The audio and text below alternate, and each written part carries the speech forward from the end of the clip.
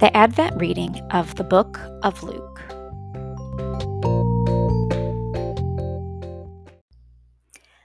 Luke chapter 17. Jesus said to his disciples, "Things that cause people to sin are bound to come, but woe to that person through whom they come. It would be better for him to be thrown into the sea with a millstone tied around his neck than for him to cause one of these little ones to sin. So watch yourselves.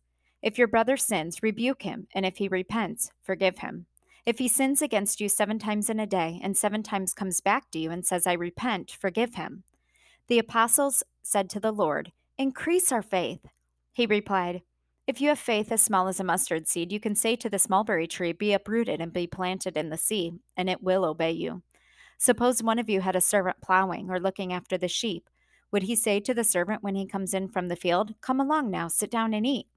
Would he rather not say, 'Prepare my supper, get yourself ready, and wait on me while I eat and drink? After that, you may eat and drink'? Would he thank the servant because he did what he was told to do? So you also, when you have done everything you were told to do, should say, 'We are unworthy servants. We have only done our duty.'" Now, on his way to Jerusalem, Jesus traveled along the border between Samaria and Galilee. As he was going into a village, 10 men who had leprosy met him. They stood at a distance and called out in a loud voice, "Jesus, Master, have pity on us." When he saw them, he said, "Go show yourselves to the priests." And as they went, they were cleansed.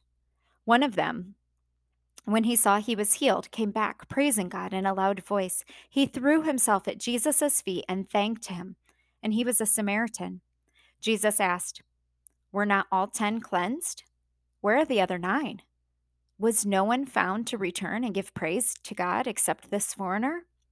Then he said to him, "Rise and go. Your faith has made you well." Once, after having been asked by a Pharisee when the kingdom of God would come, Jesus replied, "Kingdom of God does not come with your careful observation, nor will people say, 'Here it is,' or 'There it is,' because the kingdom of God is within you." Then he said to his disciples, "The time is coming when you will long to see one of the days of the Son of Man, but you will not see it. Men will tell you, 'There he is,' or 'Here he is.' Do not go running off after them, for the Son of Man in his day will be like lightning, which flashes and lights up the sky from one end to the other. But first he must suffer many things and be rejected by this generation.